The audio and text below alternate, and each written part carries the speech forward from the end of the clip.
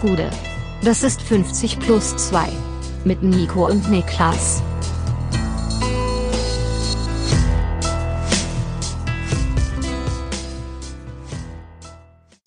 »50 plus 2 Bundesliga-Rückblick«. Mein Name ist Nico Heimer und bei mir sitzt der Mann, der sagt, es sei auch ein Menschenrecht, kein Pyro einzuatmen, Niklas Levinson. Ja, das geht mir schon länger auf den Sack. Ich habe mir nochmal die volle Ansprache angeschaut und das ist wirklich sehr schön. Das ist fantastisch. Er hat da wirklich, glaube ich... Es ist absolut unglaublich Stromberg-esk, aber... Es ist ja wirklich unglaublich, wie sehr das aus Stromberg kommen könnte, finde ich. Die Formulierung, die Pause vor dem, ja, das geht mir schon lange auf den Sack. Ja, es ist Ernie-esk, also das muss man schon sagen. Für die es nicht mitbekommen haben, da ist ein Fan bei der Jahreshauptversammlung des FC Bayern, hat das Rederecht ergriffen und hat gesagt, kurz zusammengefasst gesagt, wenn man über Menschenrechte spricht in Katar, dann darf man auch nicht vergessen, dass es ja auch ein Menschenrecht wäre, nicht im Block Pyro einatmen zu müssen.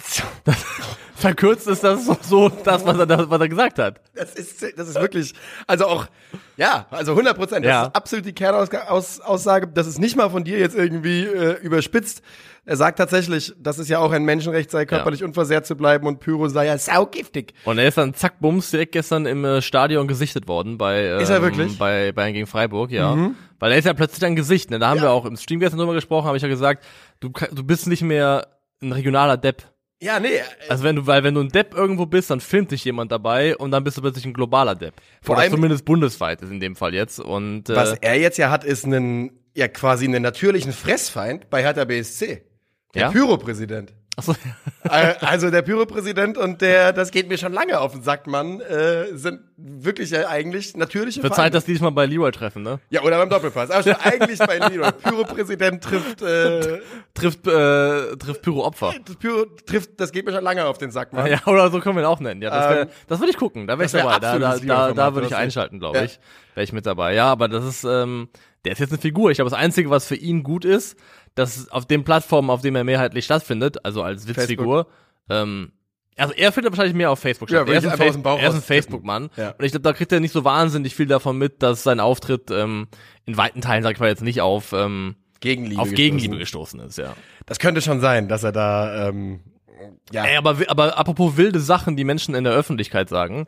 Ich war am Samstag frühstücken in einem Café. Ja. Und in welchem Stadtteil? In Friedrichshain. Okay. Und die Leute, mit denen ich verabredet war, kamen so 10 bis 15 Minuten zu spät. Und ich saß dann da eben schon mal alleine an einem Tisch und was machst du halt, wenn du alleine im Café bist? Kaffee bestellen. Ja, das auch, aber vorrangig belauschst du andere Gespräche. Oh, ja, natürlich, ja. Und das geht sehr leicht, wenn die anderen Leute auch laut sprechen. Und neben mir saßen zwei junge Frauen, die, glaube ich, befreundet waren. Und die eine von denen, würde ich jetzt mal mutmaßen, die war schwanger. Oder am Anfang stand ihre Schwangerschaft, weil das Gesprächsthema war Namensfindung. Namensfindung für das Kind. Bin gespannt. Ich bin heiß. Erzähl's mir. Ja, also, und erstmal hat sie sich beklagt, dass ihr Mann, egal was sie ihm vorschlagen würde, immer sagen würde, Wortlaut, das ist ein Scheißname.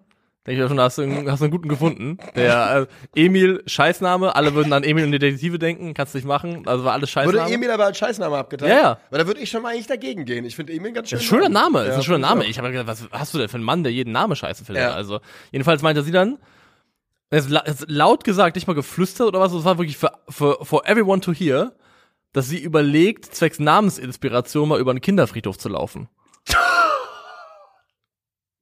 Oh.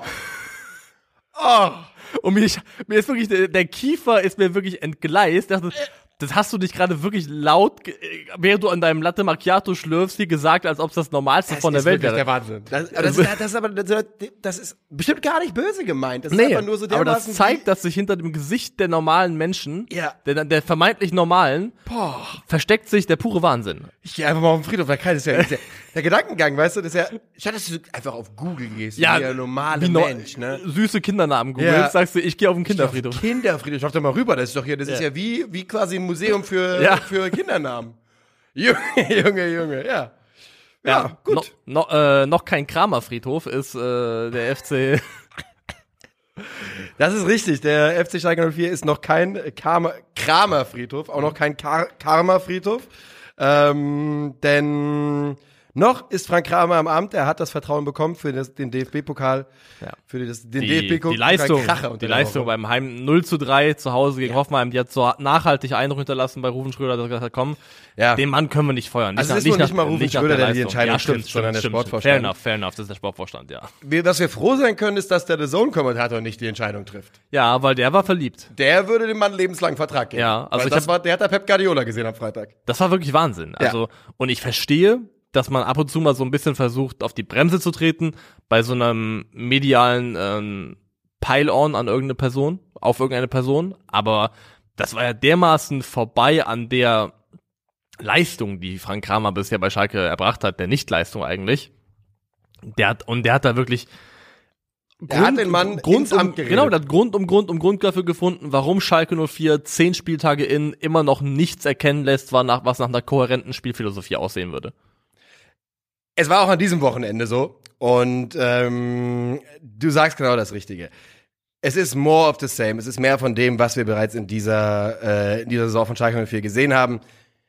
Womit der Kommentator recht hatte am Freitag war, die Schalker Mannschaft wirkte nicht wie eine Mannschaft, die gegen ihren Trainer spielt. Nein. Nicht wie eine Mannschaft, die irgendwie in der Selbstauflösung begriffen ist, dass da irgendwie kurz davor sind, dass Keeper und Innenverteidiger sich auf die Fresse hauen und Stürmer und Mittelfeldspieler sich beißen. Aber die müssen ja auch nicht ihren Trainer hassen. Es geht ja gar nicht um Frank Kramer eine Arschlochfrage. Es geht darum, ist er geeignet für diesen Job? Ich hatte Lehrer, die ich sehr gerne mochte, die katastrophale Lehrer waren. Das soll's geben. Ja. Und es ist dann eben von Schalke 04 einfach nur more of the same. Es ist genau das, was wir von ihnen schon gesehen haben, was wir von ihnen schon erlebt haben. Und sie gehen damit vollkommen zurecht. Auch gegen Hoffenheim baden und das 0:3. Ja, ist für mich standesgemäß nach dem Spielverlauf. Wenn das 0:4 steht, finde ich es auch nicht mal dramatisch. Ja, also Schalke hat ja sogar die ein oder andere Chance, wo man sagen muss, die Chancen kommen dann nicht aus der Box so richtig. Also es gibt den Pfostenschuss von Mollet. Ja, toller Abschluss von ihm. Ja, toller Abschluss. Danach in der Folge, glaube ich, direkt der zweite Versuch von Uwejan. Ja, der Ball prallt links ab und dann läuft sehr, sehr schnell ein. Ist auch sehr gefährlich und ein sehr, sehr guter Abschluss. Dann trifft nachher nochmal, ich glaube, ist es Bülter, der per Kopf nochmal den Pfosten trifft? Ich glaube, Terodde ist es, oder? Trifft Terodde nicht nach einer Ecke nochmal? Ah, ist auch egal. Ja. Also nach dem Standard wird nochmal ein Pfostentreffer verbucht, aber es ist jetzt nicht so, dass man sagen kann, die erspielen sich hier jetzt bis in den Strafraum hinein gute Chancen. Aber das Spiel hat auch andere Fragen aufgeworfen. Warum sehen wir jetzt erst zum allerersten Mal einen Mollet in der Startaufstellung? Weil er hat es gut gemacht, besser als viele, die es schon häufiger versuchen durften. Dasselbe gilt auch für Kral, der ja auch eine Zeit lang draußen gewesen ist und hier für mich einer der besseren Schalker war.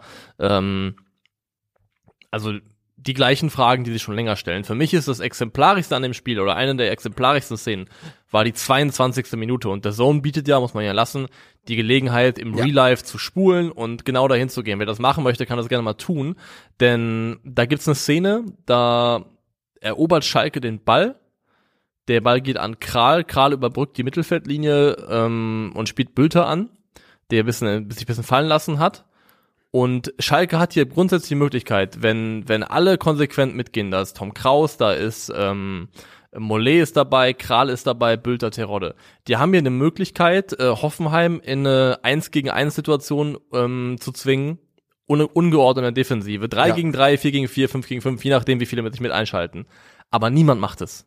Tom Kraus steht, vom Mollet kommt nichts, Kral geht ein bisschen mit und 5 Sekunden später ist die Situation komplett verpufft, weil die Hoffenheimer eben konsequent zurückgerückt sind. Ja. Aber das ist so, wo ich sage, das ist dann auch kein Vorwurf an die Spieler, weil eine André Breitenreiter-Mannschaft, die haben so in ihren Scheißschädel eingeimpft bekommen, wenn ihr den Ball erobert, dann schaltet ihr gefälligst um. Ja. Dann macht ihr Tempo und dann ist es ein Automatismus, der einfach greift. Und das ist eine gute Gelegenheit. Von denen gab es 2, 3, wo ich sage, da hat Schalke eigentlich ein Momentum für ein Umschalten, aber es greift einfach nicht. Wo man nicht mal die Torschuss liegen lässt, sondern den Moment vorher, wo man sich um die Torschuss bringt, weil man nicht intensiv genug ist oder nicht heiß genug oder scharf genug drauf ist. Und das zieht sich aber den Schalkern auch so ein bisschen durch, denn der seltsame Kommentator hatte natürlich recht, dass prinzipiell Schalke hatte den Ball relativ viel und konnte, wenn man die letzten 15% des Feldes auf beiden Seiten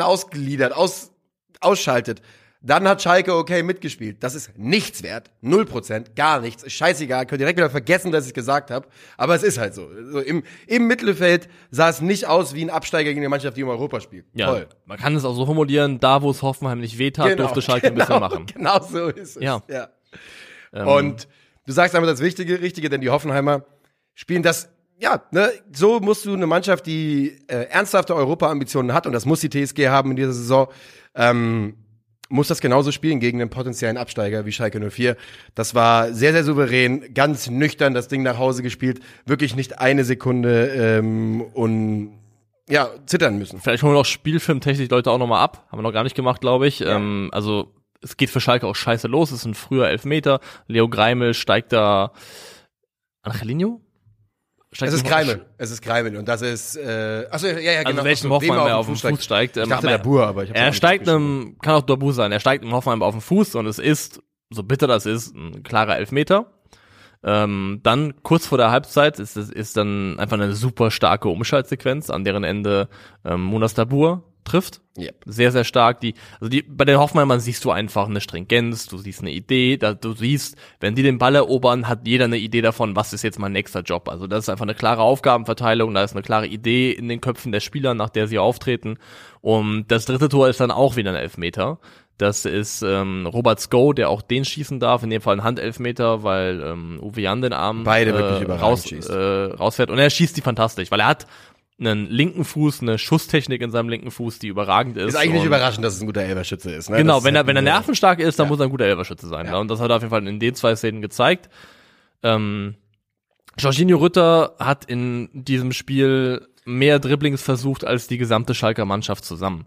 Und Dribblings sind nicht das Be-all, End-all des Fußballs, aber es sind grundsätzlich Momente, in denen du mal Unordnung in eine Defensivreihe bringen kannst, wo du einen zweiten Mann rausziehen musst, um gedoppelt zu werden, dann öffnet sich woanders was, wo du einen überspielst und einen anderen dazu zwingst, dich aufzunehmen. Also es sind Momente, in denen du was kreieren kannst, in denen du eine Abwehr in Bewegung bringen kannst. Und ja, dass ein Spieler von Hoffenheim da mehr versucht im Spiel als die gesamte Schalker Truppe zusammen, ist einfach ein bisschen wenig. Die Jorginho Rütter ist eine spannende Personalie, denn der ist ja eindeutig gesetzt bei der TSG. Ist aber unglaublich glücklos bis jetzt in dieser Saison, ne? Und auch in diesem Spiel fand ich. Aber er war so ein bisschen das Sinnbild zwischen Schalke 04 und der TSG Hoffenheim. Denn Jorginho Rütter ist war für mich wahrscheinlich der schwächste TSG-Spieler. Ich weiß nicht mal. Also ich gebe dir mit, dass er glücklos war. Ja, nicht im aber Sinne er hat von der trotzdem alleine durch das, was er versucht hat. Beim 2-0, das hat er einfach auch brillant aufgezogen. Genau. Und darauf wollte ich nämlich hinaus.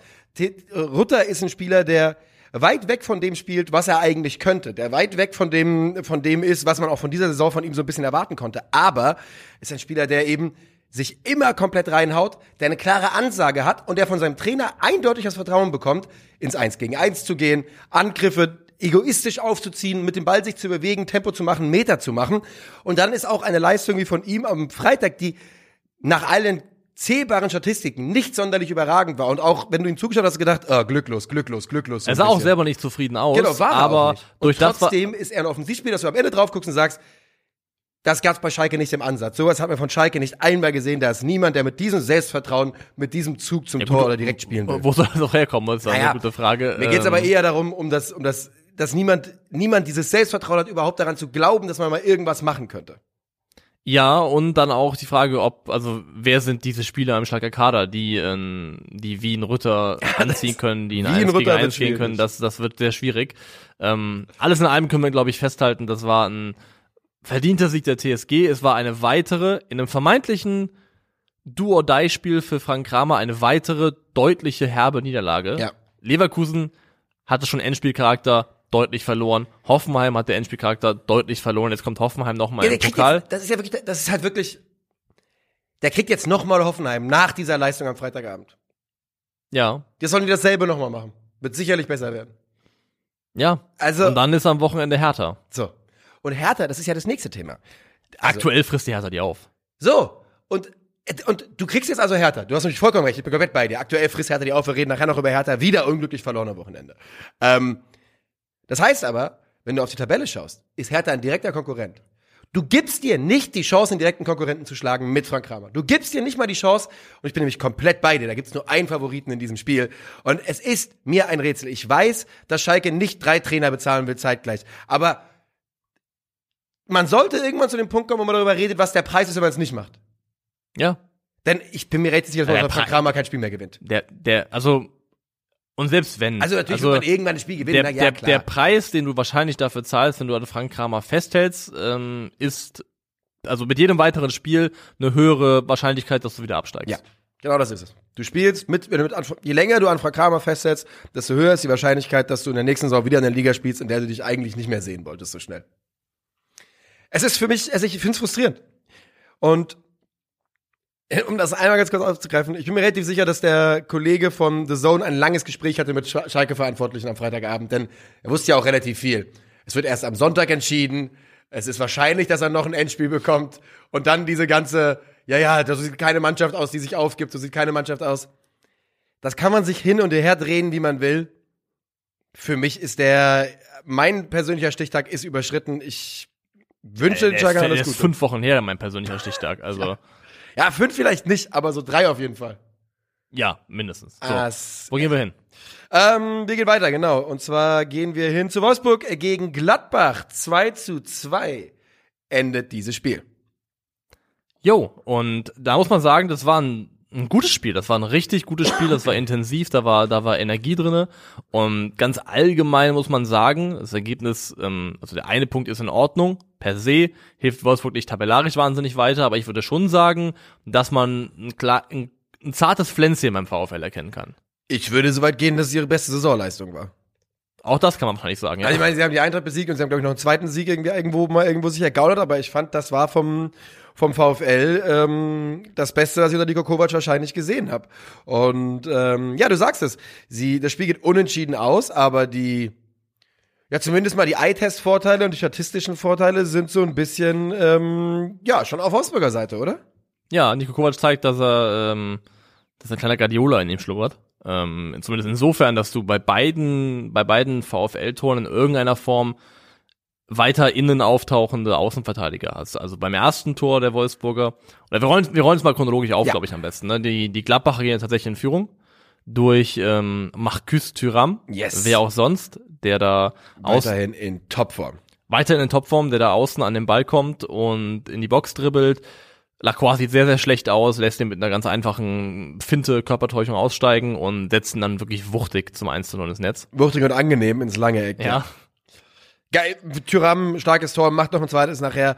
Der hat sich wieder gefunden. Also, gefunden ist ja fast ein Understatement. Der hat schon 7 Saisontore gemacht. Der hat die FIFA-Karte angezündet, endgültig. Ist so. Seitdem geht er die ganze Zeit jetzt 1 gegen 1, sucht Spieler, den er mit seinem Tempo, Lacroix ist ja auch ein schneller Verteidiger, weißt du? Er sucht sich Spieler, die schneller bewertet sind als er und zieht ihm die Hose aus. Das ist einfach nur, der ist aus seiner ganz persönlichen Batman. Aber mal ganz kurz. Arc. Es ist doch jetzt gerade, Stand jetzt, 10 Spieltage in, 7 Saisontore Thuram. Es ist doch völlig ausgeschlossen, dass er seinen Vertrag verlängert. Ja, natürlich. Oder?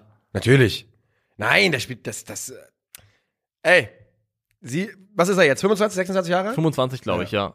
FC Bayern! Ja, das ist, also wir haben ja das ja Christoph auch schon untergeschoben für den falschen Einwurf bei der One Football Show, weil ich halte das wirklich für eine realistische Möglichkeit. Wenn es nicht die ganz große Harry Kane Lösung wird, dann wäre ein ablösefreier Transfer von Marcus Thuram eine super gute Verpflichtung. Ja. Und er gibt's auch statistisch komplett her, nicht nur in dieser Saison, auch wenn du auf die letzten 365 Tage schaust. Also für Stürmer, er hat einen Expected Goals Wert ohne Elfmeter von 0,56. Das ist Top 6%. Schusskreierende Aktionen aus Dribblings heraus 0,74 pro 90 Minuten, Top 2%. Und was ich spannend finde als Zahl, was jetzt nicht keine Qualitätsaussage per se ist, aber was zeigt, dass er ein bisschen anderer Stürmertyp ist als so die traditionellen, selber den Ball tragen in den Strafraum, also mit Ball in den Strafraum eindringen, wie zum Beispiel beim 1:0 gegen Wolfsburg. Das macht Marcus Thuram klappt 2-mal pro Spiel. Das ist Top 2% der Stürmer. Spieler wie Robert Lewandowski und Harry Kane machen das 0,6 Mal pro 90 Minuten. Ja, aber natürlich auch ein bisschen anderer. Genau, aber deswegen, das ist kein Qualitäts es zeigt Kriterium. Den Unterschied der das zeigt nur, dass du auch bei Thuram immer noch siehst, dass er vom Flügel kommt und dass er gerne noch von außen zum Beispiel dann wie beim 1:0 reinzieht mit Ball in den Strafraum. In diesem Spiel ist es so, dass die Wolfsburger erstmal keine richtige Antwort finden auf dieses Tor, aber dann so gegen Ende der ersten Halbzeit das Tempo, das Zepter so ein bisschen übernehmen, das Tempo bestimmen. Es ist ja, man kann ihn nicht anders nennen, der deutsche Markus Thuram, der für sie ausgleicht, denn auch der trifft aktuell am Fließband. Es ist wieder Janni Gerhardt, der, ich sag immer Janni, das ist schon richtig, ne? Ich weiß, dass er Jannik heißt, aber ich glaube, der Spitzname Janni, den gab's schon, oder? Ja? Ich weiß nicht, ob du dich einfach nur nicht einfach phonetisch sehr nach Jannik Serra klingt und deswegen bist du bei Janni. Janni Gerhardt. Janni Gerhardt. Könnte sein. Ist absolut möglich. Ist im Rahmen. Ja, und hier hast du da haben wir eben habe ich den Faden verloren. Da ist es nämlich der Otavio, der zwischen Skelly und Hofmann den Lauf macht und dafür sorgt, dass die ein kleines Dilemma haben, wer nimmt denn jetzt eigentlich? Und das reicht dann schon, um die Zeit zu haben. Und Otavio ist ja generell bei diesem Spiel ein sehr, sehr wichtiger Spieler. Ja. Auch beim zweiten Tor ist er nämlich beteiligt. Das allerdings fällt erst später, dann ist es wieder Markus Thuram in der 47. Minute, der auch das 2:1 besorgt. Und dann auf der anderen Seite ist es Mamouche, der den Ausgleich macht mit einem... Ja, fantastisch. Ja. Also man kann drüber reden, Verteidiger nicht nah genug dran, aber die Art und Weise, wie er den verarbeitet und nimmt, das ist einfach ein klasse. Also für alle, die es nicht gesehen haben, er pflückt eine wirklich scharfe Flanke. Und ich glaube, es ist eine Flanke, wo derjenige eindreht, weil er mit seinem fremden Fuß flankt, war glaube ich sogar so. Also dreht sich quasi ein zum 16er und die saugt er mit einem Kontakt runter. Was heißt runter? Mit einem Bein hoch, vom Fuß an die Brust und Volley ins Tor. Und ja, das ist ein ziemlich brillantes Tor gewesen von Mamouche, ist es. der zum und 2:2 trifft. Da auch im Aufbau des zweiten Tores hast du Baku ganz zentral. Ich fand es sehr, sehr auffällig in dem Spiel hier. Vielleicht war es das öfter schon und ich habe noch nicht drauf geachtet. Ich fand es hier sehr auffällig, immer wieder, wie Otavio und Baku, wie oft die also nicht auf der eben Außen kleben, sondern weiter eingerückt in Ballaktionen involviert gewesen sind. Für Leute, die das interessiert, man kann, da können wir euch wieder die Heatmaps empfehlen. Ich gucke sie mir zum Beispiel bei Sofascore an. Und da würde ich, gerade die von Riedle Baku kann ich da sehr empfehlen, denn tatsächlich hat der einige auch wichtige Pässe aus dem Zentrum rausgespielt. Otavio, überraschenderweise derjenige, der ein bisschen mehr Offensiv-Output hat, weil ja eigentlich Baku auf dem Papier derjenige ist, wenn man damit rechnen sollte. Otavio ist eben derjenige, der zum 2:2 auch die Flanke gibt. 2 Assists vom Außenverteidiger. Und hinten raus wird es in diesem Spiel nochmal knifflig, denn es gibt eine Situation zwischen Maxi Arnold und Markus Thuram. Der Ball prallt weg vom Wolfsburger Tor, läuft so ein bisschen auf der Grundlinie lang. Arnold und Thuram orientieren sich beide zum Ball. Thuram kommt in einem spitzeren Winkel, während Arnold quasi auf der Grundlinie lang, andersrum, Thuram geht auf der Grundlinie lang und Arnold kommt ein bisschen im spitzeren Winkel. Und dann ist für mich Arnold vor, streckt den Fuß aus, Thuram stellt seinen Fuß davor, wird getroffen und ganz Gladbach fordert Elfmeter. Für mich ist es die richtige Entscheidung, Elfmeter nicht zu geben. Für mich auch. Ja, denn es ist schon eher, dass Thuram da halt den Fuß davor kriegt irgendwie, aber eigentlich ist einfach Arnold in der Summe das, was da zwischen den beiden passiert, ist einfach zu wenig, um Elfmeter zu geben. Und also ich glaube halt, dass wenn da beide weiterlaufen und nicht den Fuß einfach rausstrecken, dann ist halt Arnold derjenige, der den Ball am Ende hat. Weil er einfach näher dran ist. Und dann. Ja, also für mich ist es, egal wie du es drehst und wendest, das ist für mich kein elfmeterwürdiges Foul. Und so bleibt es in diesem Spiel dann beim 2:2. Und das ist zumindest tabellarisch für die Wolfsburger kein großer Erfolg, aber es ist ein Achtungserfolg, was Ergebnis betrifft. Und für die Gladbacher ist es ein bisschen zu vergessen, ehrlicherweise. Ist ein Mini-Rückschlag. Ich glaube, die Gladbacher sind trotzdem alles in allem sehr happy damit, wo sie stehen aktuell. Das glaube ich auch. Wie der Saisonstart gelaufen ist. Für Wolfsburg ist es einfach der Nachweis zumindest, dass diese Mannschaft auch gut spielen kann. Und ich finde, du siehst einen Unterschied wie Tag und Nacht zwischen einem Wolfsburg, ich würde da 2 Namen nennen, auch wenn der zweite jetzt in dem Spiel nicht so auffällig war, aber trotzdem per se einfach, wie eben auch bei Rütter, einfach durch seine Präsenz und durch seine reine Einwesenheit gute Dinge ins Laufen bringt. Jannik Gerhardt und Patrick Wimmer sind für mich ganz, ganz wichtig für diese Wolfsburger Mannschaft, für Kreativität, für Tiefe mit Ball und ohne. Und wenn die dabei sind, merkst du schon einen Unterschied in der Art und Weise, wie die Mannschaft spielen kann.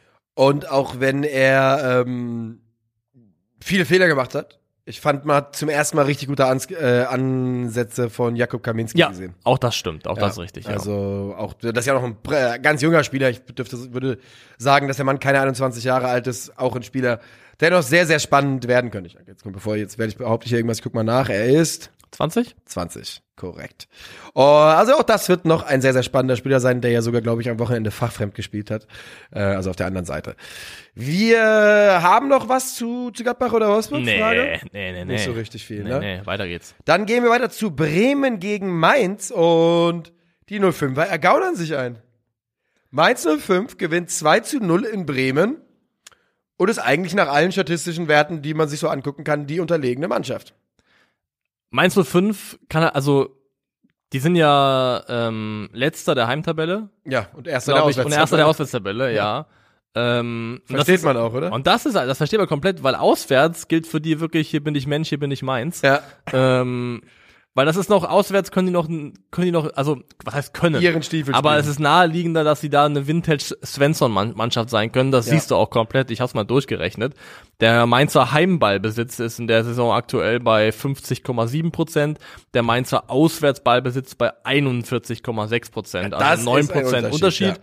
Und wie gesagt, das ist einfach nur eine oberflächliche Zahl, aber ich glaube schon, dass sie etwas aussagt, nämlich nach wie vor, dass diese Mainzer Mannschaft besser darin ist, zu reagieren, umzuschalten, Räume auszunutzen, als selbst zu kreieren. Da sind wir uns komplett einig. Das haben wir auch schon ein paar Mal gesagt und das haben wir ja nicht nur in dieser Saison gesagt, sondern bereits in der abgelaufenen Saison.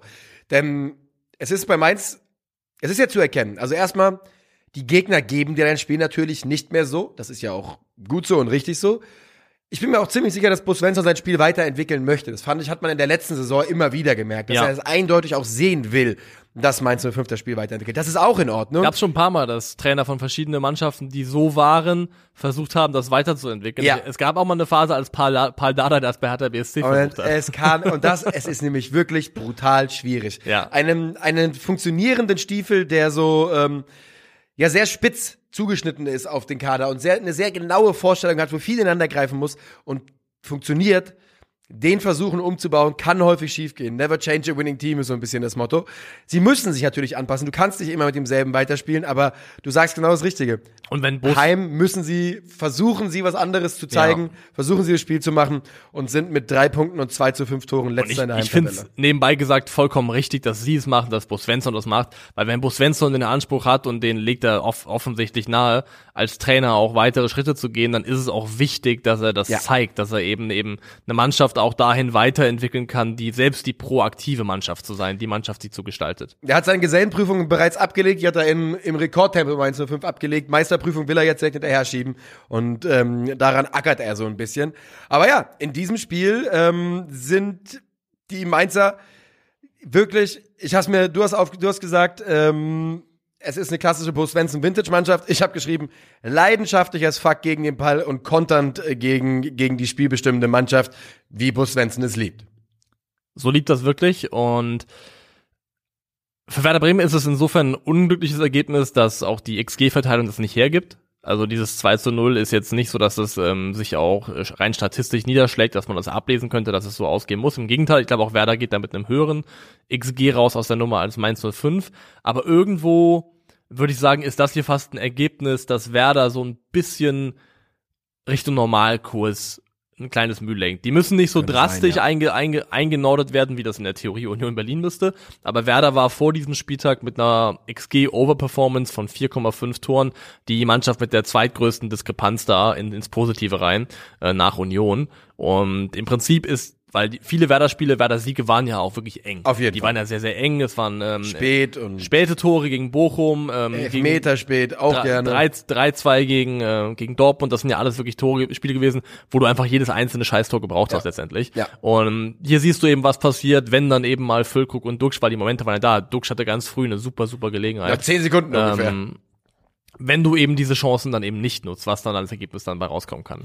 Und was man trotzdem auch sagen muss, damit das jetzt nicht so klingt, als hätte Mainz hier nur zweimal gekontert, die Bremer haben in diesem Spiel nicht die Fülle an Chancen, was heißt die Fülle an Chancen? Du sagst ja selber, sie haben es überperformt, was sie hatten und genau das passiert eben nicht. Sie haben nur vielleicht 3, 4 klare Chancen in diesem Duell und machen da eben kein Tor raus. Und die Mainzer auf der anderen Seite treffen nach 36 Minuten zum 1-0. Danny da Costa flankt und Markus Ingwertsen, ausgerechnet, köpft ihn ein. Und das ist die Pausenführung aus dem Nichts für die Mainzer. Ist eine schöne Stürmerbewegung von Ingwertsen vorher, der da mit einer Körpertäuschung Amos Pieper dann auch so ein bisschen verwirrt abschüttelt und dann eben streift den auch so ein bisschen an Unisivo ab, den er da mitnimmt, ne? Der läuft da ja mit ein. Und ist dann eben kurz einfach da, lässt den Ball schön über die Stirn rutschen und dann das 1-0.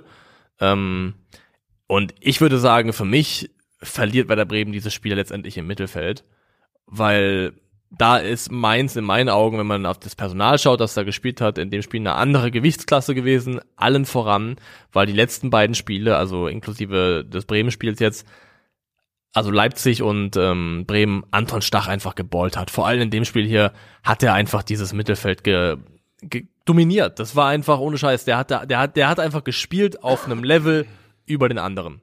Ja. Das war einfach wieder mal eine bockstarke Anton Stach-Performance. Und Gottverdammt, ich liebe diesen Fußballer. Schön, dass du sagst, sein Partner auf der Doppel-6, in diesem Fall ja Barreiro, der mit dieser unglaublichen Maske gespielt hat, auch der mit einer wirklich guten Leistung. Und generell müssen wir die Mainzer Defensive mal einen Satz verlieren. Die ist nämlich komplett zusammengewürfelt in diesem Wochenende, ne? Ja. Die Dreierkette ist Hack, Dominik Kor und Edmilson Fernandes. Also, die machen aber sehr gut. Ja, super die machen gut. Sehr gut. Also beide, gerade die zwei letztgenannten. Bei Hack ist es keine Überraschung, der Mann ist in dieser Dreierkette aufgewachsen unter Bo Svensson. Aber ja, sowohl Dominik Kor als auch Fernandes, der hat doch noch einen anderen Namen mit Edmilson Fernandes, den mir gerade nicht einfällt, oder? Spielen das richtig, richtig gut. Und beides sind keine gelernte Innenverteidiger, weder in der Dreierkette noch irgendwo anders. Und das zweite Tor bereitet dann auch tatsächlich Stach selbst vor, der da super der glaube ich den Ball auch mit erobert, dann sich mit nach vorne einschaltet, tief geht, den Pass kriegt, eine gute kleine Finte macht, im richtigen Moment auf Lee spielt, der dann eben zum 2:0 trifft. Und ich weiß nicht, wie lange Anton Stach Vertrag hat. Ist ja letztes Jahr erst gekommen. Also er ist erst letztes Jahr gekommen, aber eigentlich finde ich, und der hat einen Dip gehabt und ist schwer in die Saison reingekommen. Aber wenn du siehst, wie er Fußball spielt, wenn er einen guten Tag hat, es gibt so viele Bundesligamannschaften, die gerade, wo ich sagen würde, es schreit danach, dass ihr Bedarf danach habt. Zum Beispiel Bayer Leverkusen. Den Stach einfach, das gibt's ja nicht. Ja, ich muss sagen, das ist einer der Spieler, die mir mit Abstand am meisten Spaß machen zum Zuschauen. Ich finde, wenn er einen guten Tag hat, diese Paarung aus spielerischer Eleganz und Körperlichkeit, die ist fantastisch. Ja, er ist auf jeden Fall in Topform und der Mann will zur WM und das merkt man. Das will er sich nicht nehmen lassen. Die Mainzer, wie gesagt, sie ergaunern sich ein, aber auf die ganz normale Boos-Blaumann-Bubenboys Variante eben. Also man kannte es, man musste damit rechnen und es ist ihnen mal wieder gelungen. Eine Mannschaft, das muss man auch nochmal fairerweise sagen, in Bremen die überlegene Mannschaft ist, die bessere Mannschaft ist, zumindest die Mannschaft ist, die mehr fürs Spiel tut und der man beim Eye-Test, wenn man einfach nur zuguckt, würde man sagen, ja, das ist die Mannschaft, die hier gewinnen sollte, aber nicht mit den 05ern. Wir haben es gerade schon gesagt, mit einigen herausragenden Einzelleistungen, aber eben im Kollektiv das Ding weggekämpft und 3 Punkte mitgenommen. Jo. Und damit gehen wir weiter und wir gehen zur Eintracht Frankfurt gegen Bayer Leverkusen 5:1. Der Trainereffekt ist verpufft. Ja. Viel puffriger kann er nicht verpuffen. Also das ist spontane Selbstentzündung gewesen, was die Leverkusen dann abgeliefert haben. Ich weiß auch gar nicht, wo ich da ansetzen soll und ob man da irgendwie jetzt wie weit man in die Analyse einsteigen möchte. Das Ding ist einfach, dass die Leverkusener Defensive, und damit meine ich vor allem alle Innenverteidiger, so dermaßen unterirdisch performt auf individueller Ebene, dass sich fast alles andere erübrigt, weil das sind einfach durch die Reihe durch Scheiß-Performances. Das ist einfach schlecht. 2 von 3 Innenverteidiger haben einen Elfmeter ausgelöst und der dritte ist mindestens an 2 Toren, ich sag mal, prozentual beteiligt. Also schau dir auch wenn da ist das Spiel schon gelaufen. Aber schau dir die Rückwärtsbewegung von Tapsoba und Tar beim 5:1 an. Ja, das ist eine Frechheit. Das ist es. Aber genau das ist es. Das Alario beim 5:1, das ist die Situation, wo Alario den Ball durchlässt. Und dass das überhaupt so funktioniert, dass er den Ball durchlassen kann, Boré den aufnimmt, Alario sich zurückfallen lassen kann, aus dem Abseits rausläuft, der Ball quergelegt wird und der immer noch alleine ist beim Einschieben, ist alles, was du wissen musst über die Leistung dieser Innenverteidiger.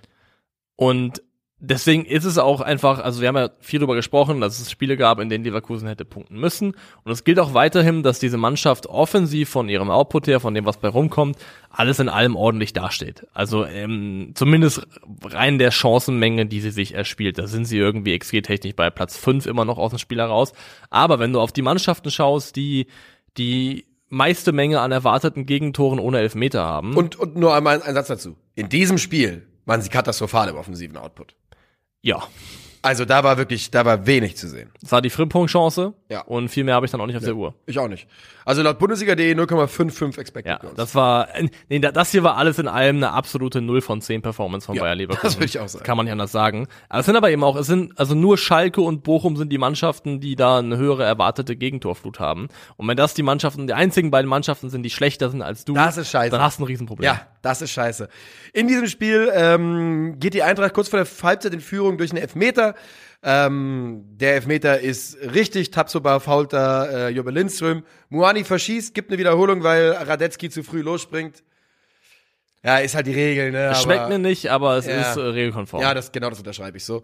Dann kriegt ihn Kamada, ich bin froh, dass Kamada ihn bekommen, ich habe nämlich den Muani-Verschuss leider gecallt. Ich hatte da ein ganz schlechtes Gefühl bei dem Elfmeter. Und mit diesem Kamada-Tor gehen dann die Schleusentore auf bei Bayern 04 Leverkusen.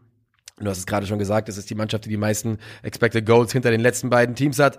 Es sind Randal Kolo Muani, der den Ball sehr, sehr schön einköpft. Auch da übrigens Mitchell Bakker und Hinkapie mit katastrophaler Absprache. Weil Bakker checkt Muani, geht mit ihm in den 16er. Und lässt ihn dann einfach laufen. Und dann sagt er, nicht mehr mein Deal. Und Muani macht es auch gut, weil er halt den Lauf macht, der halt eben wieder, also es ist immer gut, wenn jemand so läuft, dass eine Zuteilungsfrage zwischen zwei Spielern steht. Dass zwei Spieler sich die Frage stellen müssen, wer von uns macht eigentlich jetzt. Aber dass Bakker da einfach komplett unbeteiligt sagt, okay, in dem Moment, wo er losläuft, ich bin ja Ausweiger, ich bin ganz schön weit innen. Ist nicht mehr mein Job. Also, das ist Wahnsinn. Ich habe unterschlagen, dass dazwischen die Leverkusener ausgleichen. Piero Hinkapie. Stimmt, ja. Nach Eckball von Kerem Demir bei. Die Anfälligkeit bei Ecken bleibt bei Eintracht auf jeden Fall. Eintracht Frankfurt ist großes Eck oder ein Freistoß? Ich meine, das war ein Freistoß. Ein Freistoß ist korrekt, aber es ist halt trotzdem ein Standard, ne? Standard ist Standard, ja. Dann in der 63. Minute unser Lieblingsdäne, unser Lieblingsvolldäne, meiner zumindest. Ja. Du bist quasi mein Lieblingshalbdäne. Ja, okay. Ich weiß nicht, wie viel Konkurrenz ich da habe auf der Position, aber weiß ich jetzt auch gerade auf die Schnelle nicht. Das ist genauso wie meine Mutter früher so, du bist ja mein Lieblingssohn. Ja, ich bin auch dein Einziger. Ja, das meine ich. Jasper Lindström macht das 3:1. Wird vorher von Muani einmal schon brillant geschickt. Muani, ein toller Ball. Den lässt er liegen, den schwierigeren macht er unglaublich wunderbar. Wie er lupft, ein Chip aus vollem Lauf über Radetzky. Da siehst du, was der Junge gerade für ein Selbstvertrauen hat. Und Lindström, unglaublich geiler Typ. Ja, also wenn der Mann, und das deutet sich gerade vielleicht ein bisschen an, wenn er nur ansatzweise anfängt, konstant zu scoren, dann ist da echt Sky the Limit, Alter. 22 Jahre alt, ne? Der hat ein Tempo, also Grundgeschwindigkeit an sich und dann auch ein Tempo mit Ball. Das ist so schwierig zu verteidigen, das ist Wahnsinn. Er steht bei der Eintracht jetzt in 6 Scorerpunkten wettbewerbsübergreifend. Hat ja auch den Elfmeter gezogen gegen Tapsoba, der auch überhaupt keine Chance hat. Genau, das ist es. Und auch, das ist ein richtiger Elfmeter, und weil er einfach nur, auch mit der Geschwindigkeit, in der er mit seinen Richtungswechseln, in den Dribblings, die Beweglichkeit in der Hüfte und die Möglichkeit, aus einem Richtungswechsel direkt wieder in Geschwindigkeit zu explodieren, die er hat, ist wirklich krass. Und Tapsoba hat nicht den Hauch einer Chance. Und Tapsoba ist selbst ein schneller Verteidiger, der gut zu Fuß ist, der beweglich ist. Und er hat keine Chance, da mit dem Jungen mitzugehen. Also Lindström in Topform, in jedem Wettbewerb für die Eintracht bis jetzt getroffen. Und ja, you love to see it, ist da einfach nur das alles, was man zu sagen hat. Und dann ist es nochmal Kamada nach einem Hinkapie-Foul und Elfmeter. Auch das die richtige Entscheidung. Und hinten raus ist es das von dir angesprochene Tor, wo Rafael Santos Borré sehr, sehr ehrenvoll für seinen spanisch sprechenden Kollegen Alario ablegt. Ganz eindeutig die beiden da in einer Handshake-Co-Produktion, die beiden unglücklichen Ersatzstürmer.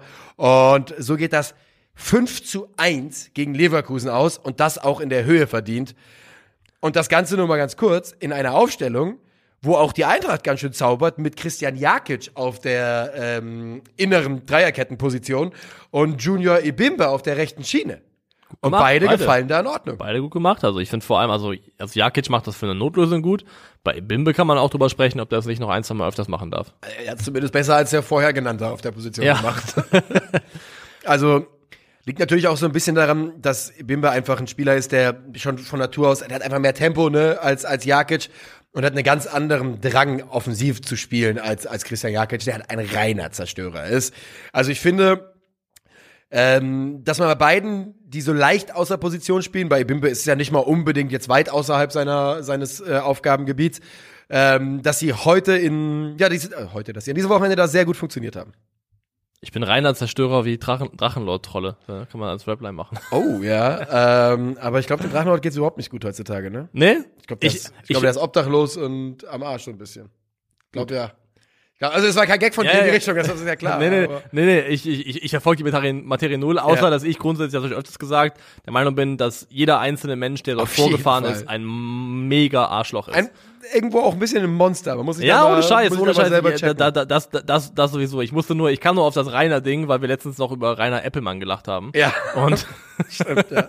Das war sehr lustig. Rainer Eppelmann. Kurze Frage an dich, als SGE-Fan. Ja. War zwischenzeitlich die Stimmung bei der Eintracht ein bisschen zu schlecht für das, was es gerade ist? Ja. Ja, schon. Weil es war teilweise schon sehr negativ und sehr viel Glasner entwickelt die Mannschaft nicht weiter. Ich meine, hätte man gegen Bochum gewonnen, wäre man Tabellenzweiter, ne?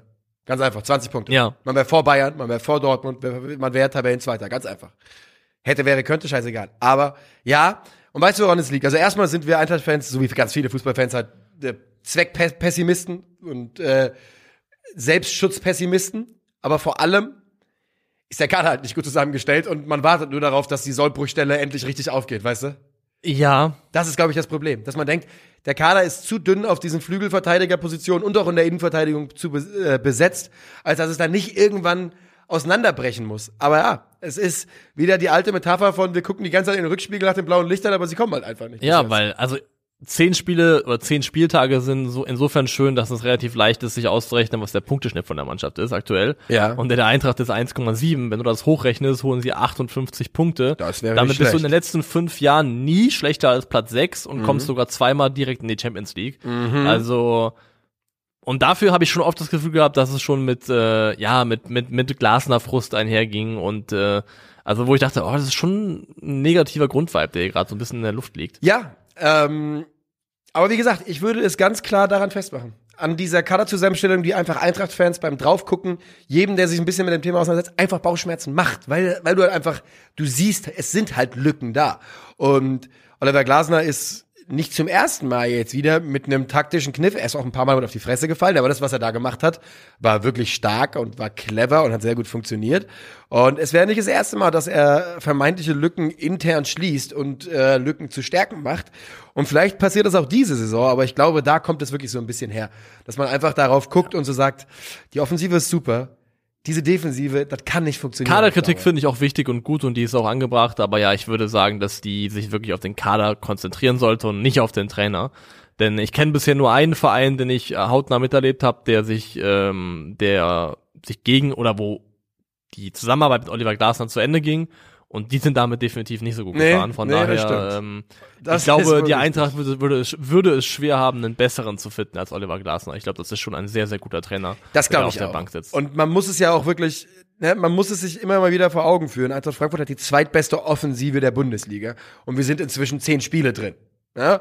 2,1 Tore im Schnitt. Du sagst es gerade, 58 Punkte hochgerechnet. Mit einem Saisonstart, wo man einfach zwischenzeitlich gar nicht so richtig glücklich war. Mit 2 Unentschieden und 3 Niederlagen. Also Eintracht Frankfurt befindet sich weiterhin wahrscheinlich auf einem guten Weg. Und ich hoffe, dass ich hiermit nichts gejinxt habe. Leverkusen noch 1, 2 Sätze oder? Ich weiß nicht, du siehst einfach, glaube ich, dass es gibt keine Superstar-Trainername Wunderheilung. Ja. Die kriegst du einfach nicht, weil da liegt strukturell ein bisschen mehr im Argen. Ich frage mich inzwischen, wie viel da im Argen liegt und wie weit es da unten reingehen kann bei denen.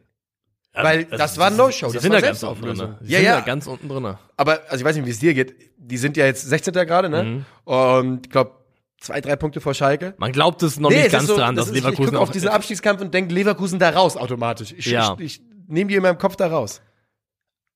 In der Verfassung, in der diese Abwehrreihe ist, vor allem die Innenverteidigung, da kannst du wirklich jeden Einzelnen nehmen. Da kannst du Kusunu nehmen, kannst du Tar nehmen, Tapsoba, Hincapié. Hat diese Innenverteidigung nicht zusammen 50, 60 Millionen gekostet? Die war teuer in Summe, die war sehr, sehr teuer.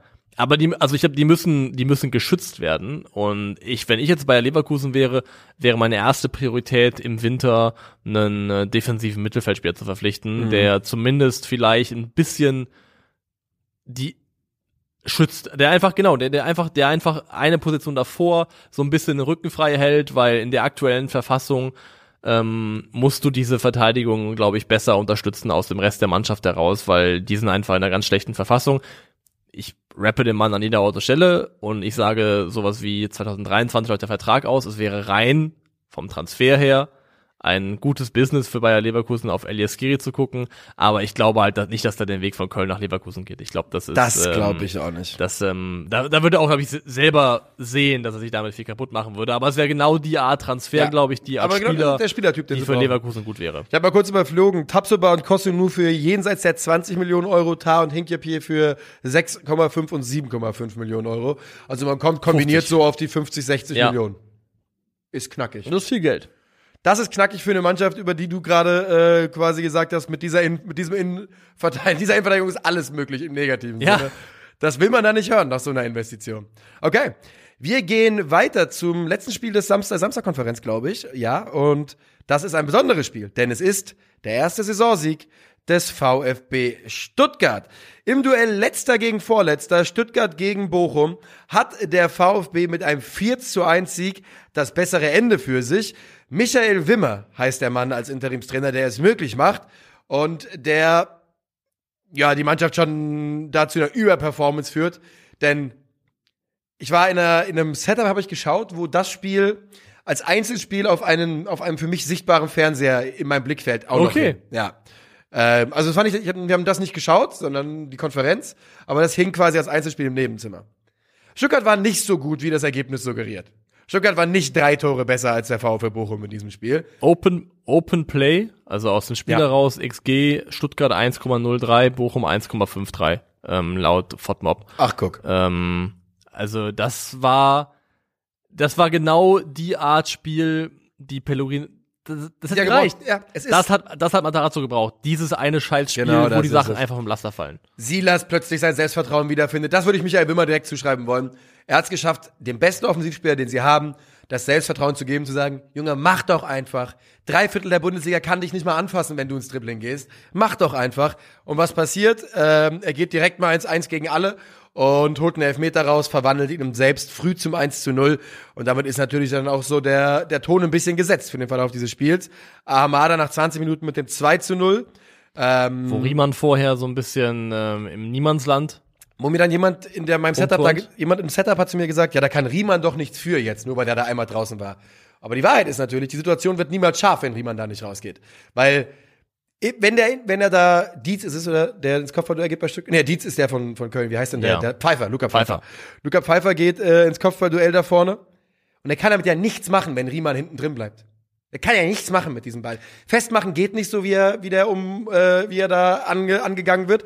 Das heißt, das Schlimmste, was passieren kann, ist ein Trudelkopfball Richtung Tor und dann ist die Situation vorbei. Ja, und selbst wenn, und das würde ich ihm geben, dass Riemann nicht unmittelbar involviert ist in das, was dann am Ende zum Gegentor führt, er bringt damit eine Unordnung und so ein leichtes, weil wenn ein Torwart da im Niemandsland auftaucht und den Ball nicht kriegt, dann injiziert das so eine kleine automatisch eine kleine Dose Panik und Chaos in deiner Defensive und aus der heraus passiert dann auch dieses Gegentor. Auf einer anderen Ebene kann man auch sagen, Lucila muss da mit Ahamada mitgehen, macht das überhaupt nicht. Das ist einfach auch vom... Und auch die Innenverteidiger, die dann nicht merken, dass Lucila es nicht merkt. Ja.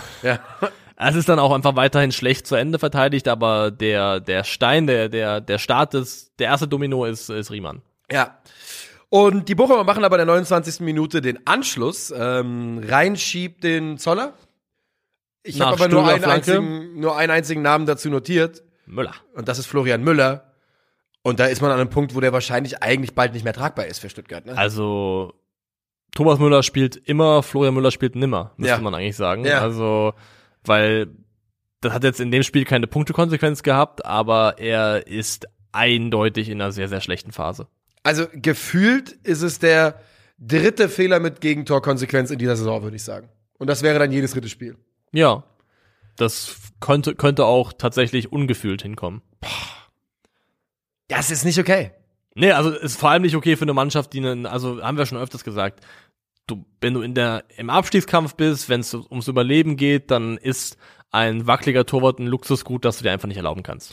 Haben wir schon wirklich diverse Male besprochen, aber du sagst es, in diesem Spiel sollte es nicht den Unterschied ausmachen, denn die Stuttgarter haben eben, am Ende auch die bessere Qualität in den Einzelspielern.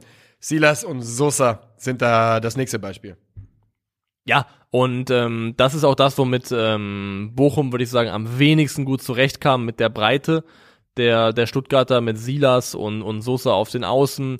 Da haben sie keinen guten Zugriff bekommen. Das sind die Spieler, die sie am wenigsten in den Griff bekommen haben und auch diejenigen, die am Ende dann auch maßgeblichen Einfluss darauf hatten, dass der VfB dieses Spiel gewinnt. Ja, das 4. Tor macht dann der Kapitän persönlich, Legendo. Der Ball landet irgendwie nach dem Standard, glaube ich, war es, bei ihm, und er schiebt ihn ein zum 4:1. Davon kommen dann auch die bemühten Bochumer nicht zurück, und wir können sagen, Gratulation zum ersten Saisonsieg, lieber VfB Stuttgart. Zeit wurd's.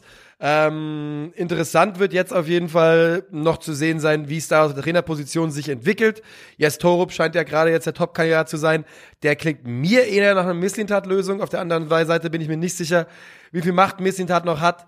Denn Werle macht leider schon wieder Werle-Dinge. Und brace yourself, VfB. Ja, aber ich finde auch, also Jes Torup wäre für mich auch eher eine Verpflichtung, die nach Mislintat riecht, und wäre auch eine spannende Verpflichtung. Sein Stint ging sehr, sehr beschissen oder bescheiden, besser gesagt, bei Kopenhagen zu Ende, muss man sagen. Aber er hat in seiner Vita, also vor allem in Dänemark, mit seiner Arbeit beim FC Midtjylland primär und auch in Belgien definitiv Arbeit hinterlegt, die es rechtfertigen würde, dass man sagt, das könnte eine spannende und vielversprechende Trainerwahl sein. Ja, ich bin gespannt. Ich hoffe, dass Mislintat das Sagen hat. Ich fürchte Alexander Werle als Verantwortlichen im sportlichen Bereich, und er reißt ja bei Stuttgart. Das merkt man, ja. Ja. Ich bin der Meinung, dass er bei Köln großen Anteil hatte. Ja, auch an Teilen des Wiederaufstiegs und des Erfolges, aber eben auch am rapiden Runtergang des FC. Das ist für mich jemand, der beim FC den Laden in Lager geteilt hat, der Leute auf seine Seite gezogen hat. Ich finde das schwierig, und ich hoffe, dass der VfB darunter nicht zu leiden hat. Sami Khedira kann da gar nichts für. Aber wenn ich Werle da gemeinsam mit Khedira sitzen sehe auf der Tribüne, hat das für mich, aus irgendeinem Grund, ich kann es gar nicht so richtig benennen, aber das schmeckt irgendwie nicht gut. Also das hat Windhorst Lehmann-Vibes für mich. Ist so. Also nur vom Gefühl. Ich bin da komplett derselben Meinung. Und du sagst das Richtige. Khedira kann da nix dafür. Und Philipp Lahm auch nicht. Aber Mislintat wusste ja wohl nicht mal, dass die beiden kommen als Berater in dem Augen, als sie angestellt worden sind. Und ich habe einfach bei dem Mann so ein bisschen meine Schwierigkeiten. Ich ganz persönlich, also wenn man sich da irgendwie rechtlich gegen wehren will. Nico Heimer findet Alexander Werle sehr, sehr schwierig. Ich halte den Mann für einen Blender und ein bisschen machtbesessen, und ich hoffe, dass der VfB da gut rauskommt. Ganz einfach. Ganz gut rausgekommen, wo man es nicht gedacht hat nach der ersten Halbzeit, ist Hertha BSC beim Topspiel am Samstagabend. Überleitung. Ja. Goldener Überleitungspreis. Am Samstagabend gegen Leipzig, das Bundesliga-Spitzenspiel Leipzig gegen Hertha, endete mit einem 3:2 Erfolg für die Leipziger. Und das sah, zumindest zum Stand Halbzeitpause, nach einer deutlich deutlicheren Angelegenheit aus. Ja, da stand es nämlich 3:0, und das war auch in Ordnung. Es ist das Duell zwischen Marco Rose und Sandro Schwarz. Und da darf man auf gar keinen Fall sagen, dass die beiden beste Freunde sind. Das habe ich jetzt gelernt am Wochenende. Das ist verboten. Es ist wohl verboten, und sie beiden finden es auch richtig kacke, wenn man das sagt. Es ist aber wohl so. Sie haben das gegenseitig beteuert. Dass sie es kacke finden oder dass sie sind? Dass sie es sind. Aber auch, dass sie es kacke finden, weil irgendwie hat irgendjemand versucht, wo die Bildzeitung oder Sky oder sowas hat versucht, die beiden so ein bisschen gegeneinander auszuspielen und zum Interview so sich zu bringen. Und wurde nicht dem einen gesagt, der andere hätte schon zugesagt, da haben sie kurz telefoniert. Mama, Papa, ja, und dann haben die kurz gesagt, nee, haben wir nicht gesagt, ihr Arschlöcher. Der alte Mama hat schon ja gesagt. Genau. Wer war bei euch oder bei dir der schwierigere Hebel? Wessen Jahr war schwieriger einzuholen? Schon Mutter, würde ich sagen. Mama. Ja? Ja, ich glaube schon. Ich glaube schon. Aber wenn mein Vater Nein gesagt hat, dann war es fester. Weißt du? Ja. Also wenn mein Vater Nein gesagt hat, dann saß das Nein. Naja, bei mir war es umgekehrt. Also das Nein von meinem Vater war fester, und es war auch die größere Hürde zu nehmen. Also das war die schwierige Überzeugungsarbeit. Da musste man sehr diplomatisch rangehen. Aber ich bin mir nicht sicher, da müssen meine Geschwister, die hier nicht zuhören, eigentlich mal Bezug nehmen. Ich bin mir wirklich nicht sicher. Ich glaube, ich kann das nicht mehr, ich bin zu lange raus, 15 Jahre raus. Ich kann das nicht mehr objektiv beurteilen. Ja, also du brauchst ja auch lange kein Jahr mehr, ne? Also mittlerweile ist ja ein Punkt erreicht, wo man sagt, jetzt brauche ich Jahr von meiner Verlobten. So ist es nun mal. Die Leipziger führen zur Halbzeit 3:0, der überragende Mann für mich, Soboschlei. Ja, der Also der ist ein anderer Spieler unter Marco Rose. Geil. Und er ist auch vor allem nicht der Einzige, der davon profitiert, weil wer hier auch wichtig war, zumindest auch in der Balleroberung vom ersten Tor, Xaver Schlager. Der auch jemand sein könnte, der jetzt langfristig davon profitiert, dass Marco Rose da ist. Na sowas, dass Xaver Schlager eine tragende Rolle spielen kann in der Bundesliga. Was die Leipziger sich vorwerfen lassen müssen, ist das, was in Halbzeit 2 passiert. Und da auch, außer du willst noch ein bisschen über die Tore reden. Nee. Ja. Also ich finde, aus Hertha-Perspektive ist es halt sau bitter, denn es ist erstens ein eigener Ballverlust mit Konter und genau das sollte dir als Mannschaft, die eigentlich selber es darauf anlegt, nicht passieren. Und dann letztendlich mehr oder weniger 2 Standards und ein Ballverlust ist aus Hertha-Perspektive schon sehr, sehr bitter. Super ärgerlich. Die Hertha wechselt zweimal zur Halbzeit. Sunic und Plattenhardt gehen, Mittelstädt und Kanga kommen rein und für Marco Richter kommt in der 59. Minute Ejuke. Und dann geht's los. Die Hertha kriegt erst einen Elfmeter. Moment. Find meine Notizen nicht. Ich weiß aber, dass ich mir aufgeschrieben hatte, dass der Elfmeter klar ging. Ja, der Elfmeter ging auf jeden Fall klar. Diallo-Handspiel. Genau, da haben wir es wieder. Den verwandelt Lücke Bacchio sehr, sehr souverän und kurz darauf ist es Steven Jovetic, der der Ball einfach auf dem Fuß landet und der ihn verwandelt nach 64 Minuten zum 2:3. Und in der 80. Minute kommt dann die Situation des Spiels, wo ich zum ersten Mal sagen muss, ich habe mir instant dann den Hertha-Sieg gewünscht. Gut, das war gegen Leipzig, wünsche ich mir eigentlich fast immer. Dodi Lücke Bacchio, der da den Weg zurück macht gegen Kunku, ja. Und den Ball im Gerätschen, im Einfliegen, vorm Einschieben, den Ball irgendwie abfälscht. Was ist das für Lücke Bacchio, Alter? Weiß ich nicht. Das ist Sandro Schwarz. Aber das ist Sandro Schwarz, Junge. Das ist Trainereffekt. Ja. Das kannst du dir anders sagen. Das ist Trainereinfluss, das ist Einfluss auf eine Mannschaft, auf einzelne Spieler, auf deren Haltung, auf wie sehr die das was angeht, was da auf dem Platz passiert, weil Lücke Bacchio war so ein Spieler, bei dem hast du teilweise auch in Wolfsburg, da war ja auch nur zur Leihe, aber auch bei der Hertha das Gefühl, dass es letztendlich ihn gar nicht so richtig was angeht, was da passiert. Und du wirst niemals von ihm die Einstellung kriegen, die du brauchst. Das war wirklich so ein Gefühl, das ich zwischenzeitlich hatte bei ihm. Ich dachte wirklich, der kann diese Intensität nicht bringen. Ja, also er hat gespielt wie jemand, mit dem es persönlich gar nichts zu tun hat, was da auf dem Platz passiert. Genau, das ist so, ich wurde hier eingeladen, hier bin ich mal, ich spiele mal mit. Und jetzt hast du wirklich das Gefühl, das ist ein Spieler, und das ist ja nicht nur ein Gefühl, das hast du ja da auch gesehen, der wirklich der einfach sich den Arsch aufreißt. Und dass du das Prädikat mal an Dodi Lücke Bacchio vergeben würdest, das war so nicht abzusehen. Nee, also Arschaufriss-Prädikat war keins, für das er sich beworben hat. Und wenn ich dir dann noch im Gegenzug sage, dass von den letzten, sagen wir mal 5 Mannschaften, Wolfsburg, Stuttgart, Hertha, Leverkusen, Schalke und Bochum, welche Mannschaft gehört da am wenigsten rein oder hat mehr Punkte verdient? Hertha BSC. Würde ich auch sagen. Und da der kleinste gemeinsame Nenner ist Sandro Schwarz. Die Hertha hat da unten eigentlich nichts zu suchen. Das war ein sehr, sehr guter Gegner und man hat sehr, sehr gut mitgespielt. Und ich sehe folgendes Problem übrigens bei der Hertha jetzt. Die haben am Wochenende Schalke 04. Stell dir mal vor, das geht, und ich glaube nicht, dass es passieren kann, aber stell dir vor, das geht irgendwie schief und Hertha verliert gegen Schalke 04. Nicht, dass dann da plötzlich Sandro Schwarz zu köcheln anfängt, denn wenn Hertha... Nein. Schalke kassiert sie, ich sag's dir nur, Schalke kassiert sie, wenn die Ja.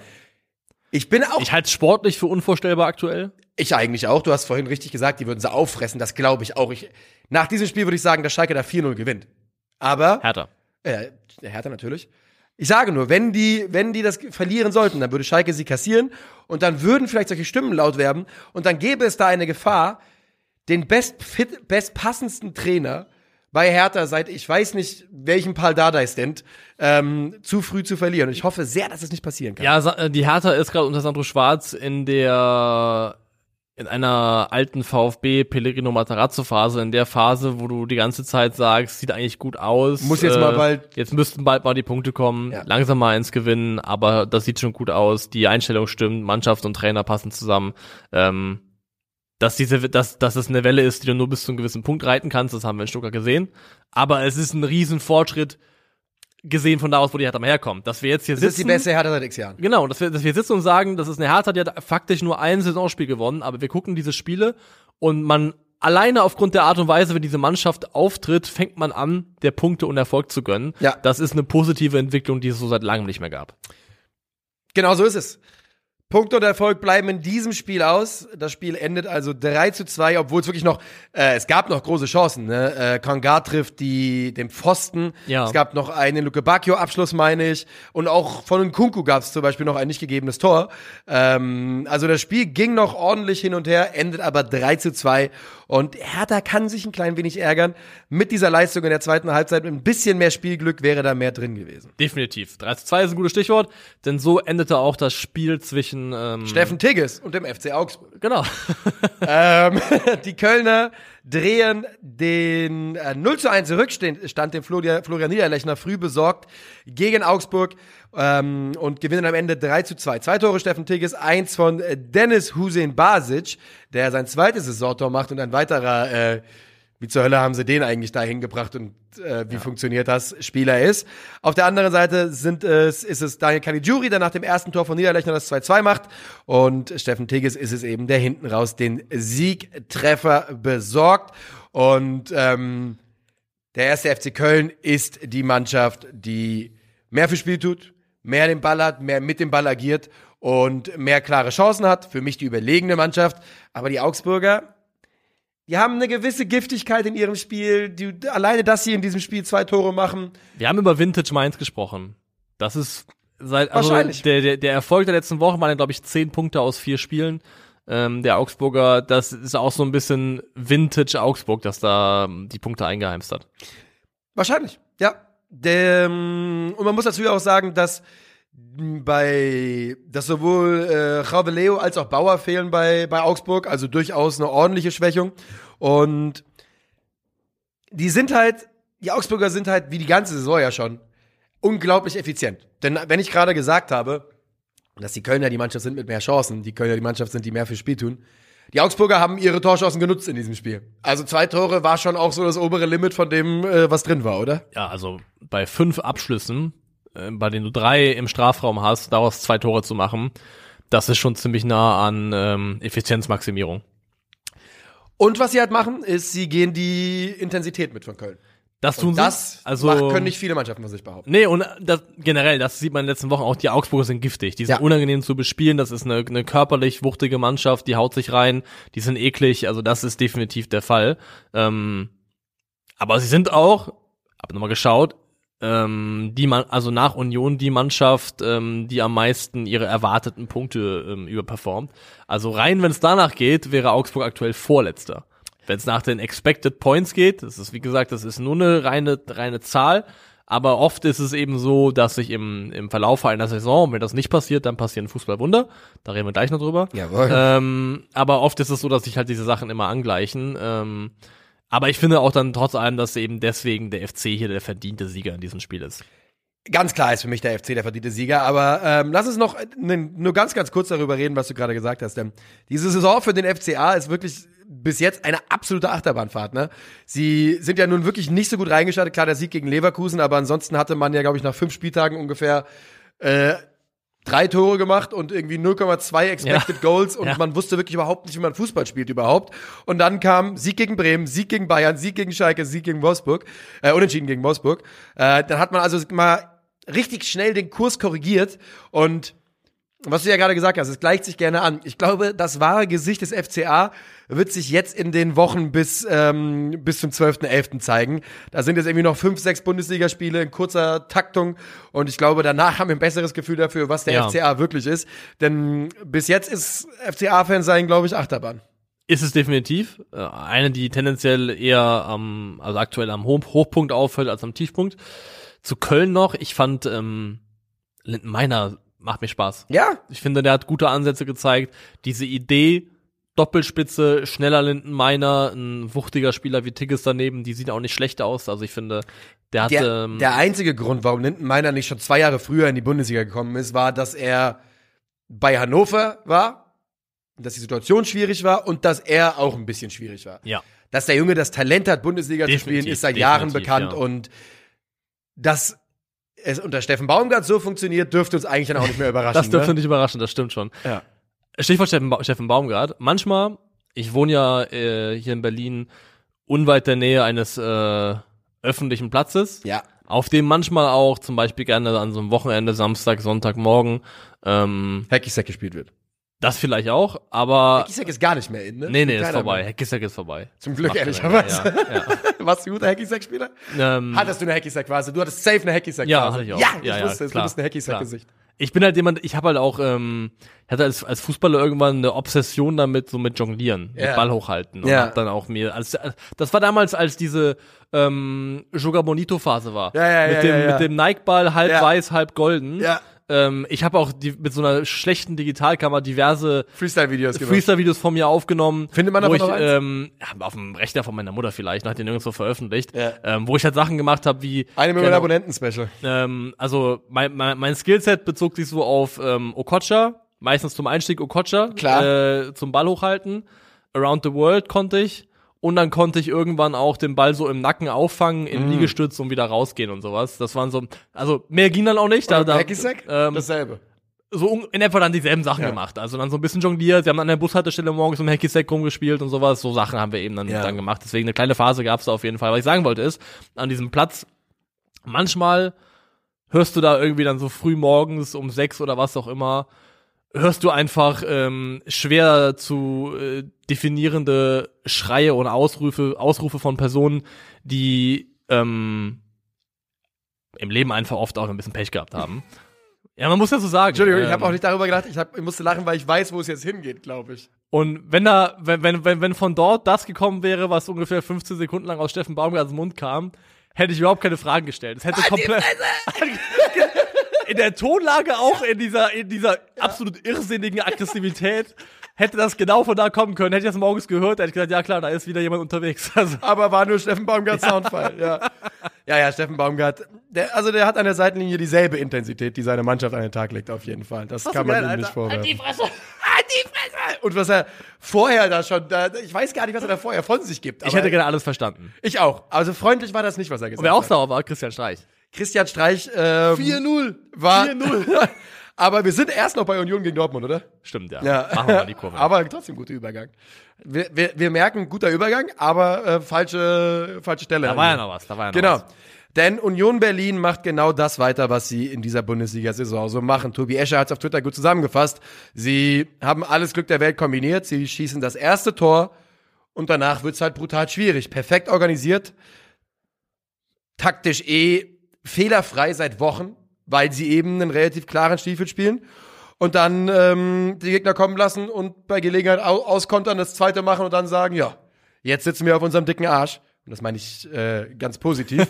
Und macht ihr doch mal. Und in diesem Fall sind es Yannick Haberer, der von einem Kobelpatzer profitiert, wo ich wirklich sagen muss, dass mir der Aufschrei, dass ich ihn nicht ganz verstehe, denn der rutscht halt einfach aus. Das passiert halt einmal in 5 Jahren so. Das ist ja einfach sein Standbein. Der Ball rutscht durch die Finger oder was auch immer, hat einfach Pech. Genau, es ist kein Florian Müller, verschätzt komplett, wo der Ball lang geht, oder kein Pieplitzer macht Kopfball ins eigene Tor oder so ein Scheiß, sondern ihm rutscht einfach das Standbein weg, als er den Ball wegschlagen will. Yannick Haberer profitiert und in der 21. Minute ist es wieder Yannick Haberer und das ist das Lustige, wir gucken gestern Klassiko und Real macht ein Tor aus dem Rückraum. Und ich sag zu dir, das ist eigentlich das, was Dortmund diese Saison gerne macht. Stimmt, ja. In der Bewegung gegen den Ball den eigenen Rückraum freilassen. Yannick Haberer kommt komplett frei zum Abschluss. Jordan legt ihm den Ball ab und es steht 2-0 nach 21 Minuten. Und dann hat Dortmund danach gefühlt 80% Ballbesitz, aber es kommt halt nichts mehr rum. Also zur Union erstmal, wir haben ja viel drüber gesprochen, über Performen, über einen Geraldo Becker, der in der Sequenz und in der Menge nicht weiter scoren wird und kann, und das deutet sich ja auch so ein bisschen an. Ja. Aber es gibt immer einen Bereich, in dem die Statistiken nicht lügen, und das ist, dass Union aus dem Spiel heraus, was erwartete Gegentore angeht, nach dem FC Bayern die beste Defensive der Bundesliga stellt. Und das sieht man auch in diesem Spiel. Es ist das Spielglück, was sie brauchen, dass sie früh in Führung gehen, weil wenn Union früh in Führung geht, dann kannst du die Vertikale vergessen. Ja, sie geben dir vertikal keinen Platz mehr. Da ist einfach kein Raum. Da ist nichts, wo du reinspielen kannst. Die stehen so engmaschig, die sind so gut organisiert, da ist im Prinzip kein Platz. Dortmund hat in diesem Spiel wirklich versucht, direkt zu spielen. Lange Bälle. Dortmund 20 von 62. 32%. Union 57 von 77. 74% der langen Bälle angekommen. Das ist viel. Das ist natürlich bei Union im Verhältnis eine Häufung, die brutal ist in diesem Spiel. Aber es zeigt ganz gut, was Union für Möglichkeiten hat und wie wenig sie dir geben. Auch dafür eine Statistik, die ich hauptsächlich lustig fand. Passstaffetten mit 10 Stationen oder mehr. Oh, da wird Dortmund doch... Dortmund 31. Ja, Union? 0. Ich wollte 2 sagen. 0. Passstaffetten mit 10 Pässen oder mehr, Dortmund 31, Union 0. Keine einzige. Das ist wirklich überragend. Das ist fantastisch. Also, zum BVB, ganz ehrlich, sie sind Achter. Es ist der schlechteste Saisonstart seit der Klopp-Entlassung, oder nicht der Entlassung, aber der Abschiedssaison von Jürgen Klopp. Und wir haben öfter schon gesprochen über Wechselfehler, über strategische Fehlentscheidungen von Terzic. Ich verstehe das gegen Manchester City. Ich verstehe das gegen den FC Bayern. Aber warum du bei Union Berlin mit einem Dreier-Mittelfeld aus Özcan, Can und Bellingham spielst und gegen eine Mannschaft, von der du weißt, sie bietet dir quasi keine Räume, auf Julian Brandt, der aktuell vielleicht... Aber du hattest halt kaum Varianten. Marco Reus ist angeschlagen, kommt dann zur Halbzeit. Brandt muss spielen, Digga. Ja, Brandt muss spielen. Ja. Warum müssen Can und Özcan gemeinsam auf dem Platz stehen gegen Union Berlin? Das sehe ich einfach nicht. Was ist das für eine defensive Aufstellung? Das ist super ängstlich. Julian Brandt ist der beste BVB-Spieler aktuell, wenn es darum geht, enge Räume zu bespielen, aufzulösen und darin Chancen zu kriegen. Ja. Dass der hier nicht auf dem Platz steht, ist für mich ein Witz. Verbrechen. Die Dortmunder sind natürlich immer noch dran. 16 Punkte, ne? Es ist alles, da vorne ist alles eng gerade. Aber ich äußere ja seit Monaten, inzwischen seit Jahren, und da wird mir häufig vorgeworfen, dass meine Kritik an Dortmund zu diffus ist, dass ich nie so richtig auf einen Punkt komme. Aber irgendwas stimmt doch beim BVB seit Jahren nicht. Seit Jahren underperformen die doch eigentlich und jetzt aktuell sieht's wieder so aus. Ich weiß auch nicht. Sie machen es einem nicht leicht. Die Dortmunder. Und das ist natürlich auch so ein bisschen das Stichwort für Union Berlin. Sie machen es einem nicht leicht, denn ich weiß nicht, wann ich eine Mannschaft in der Bundesliga schon mal so viel Erfolg haben sehen mit dieser Spielweise. Mit so einer Spielweise. Ich sag's einfach. So einer. Das ist meine Aussage. Ja, es ist der Wahnsinn. Es ist der Wahnsinn, aber es ist eben auch eine Mannschaft, die eingestellt ist von einem Trainer, der seit Jahren derselbe ist, die eine klare Idee hat, die also auch ein Vereinsumfeld hat, in dem du diese Art Fußball spielen kannst und dafür komplett gefeiert wirst. Und irgendwo auch zu Recht. Also ich finde, wir gucken gerade auf eine Union Berlin-Mannschaft, die nach 10 Spieltagen mit 23 Punkten und 4 Punkten Vorsprung vom FC Bayern Tabellenführer ist. Das muss man bei allem Scheiß, der bei Union Berlin passiert und leider dafür sorgt, dass es auch Beigeschmacke gibt, fade Beigeschmacke bei dem Erfolg der Mannschaft, einfach auch ein bisschen genießen. Und das kann man auch dann einfach tun, wenn die jetzt auch eben den BVB schlagen. Der hat es ihnen in meinen Augen, wie ich sage, viel zu leicht gemacht.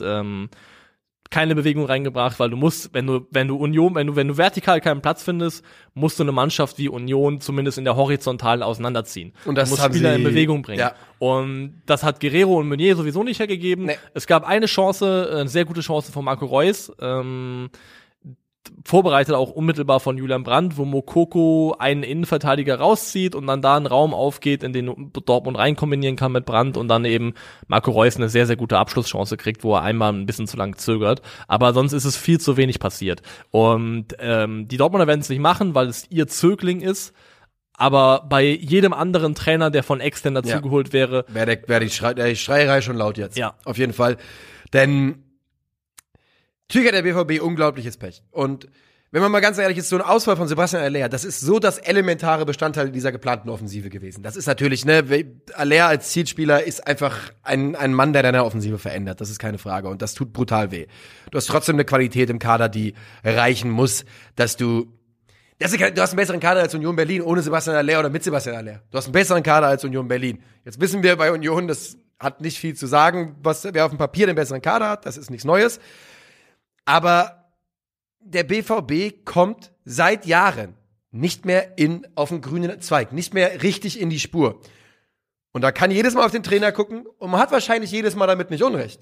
Aber man muss auch irgendwann mal ein bisschen über die Trainerbank hinaus gucken, was da nicht stimmt. Und ja, irgendwas die Trainer werden ja auch dann installiert von Leuten, die in der Etage drüber sitzen. Ja.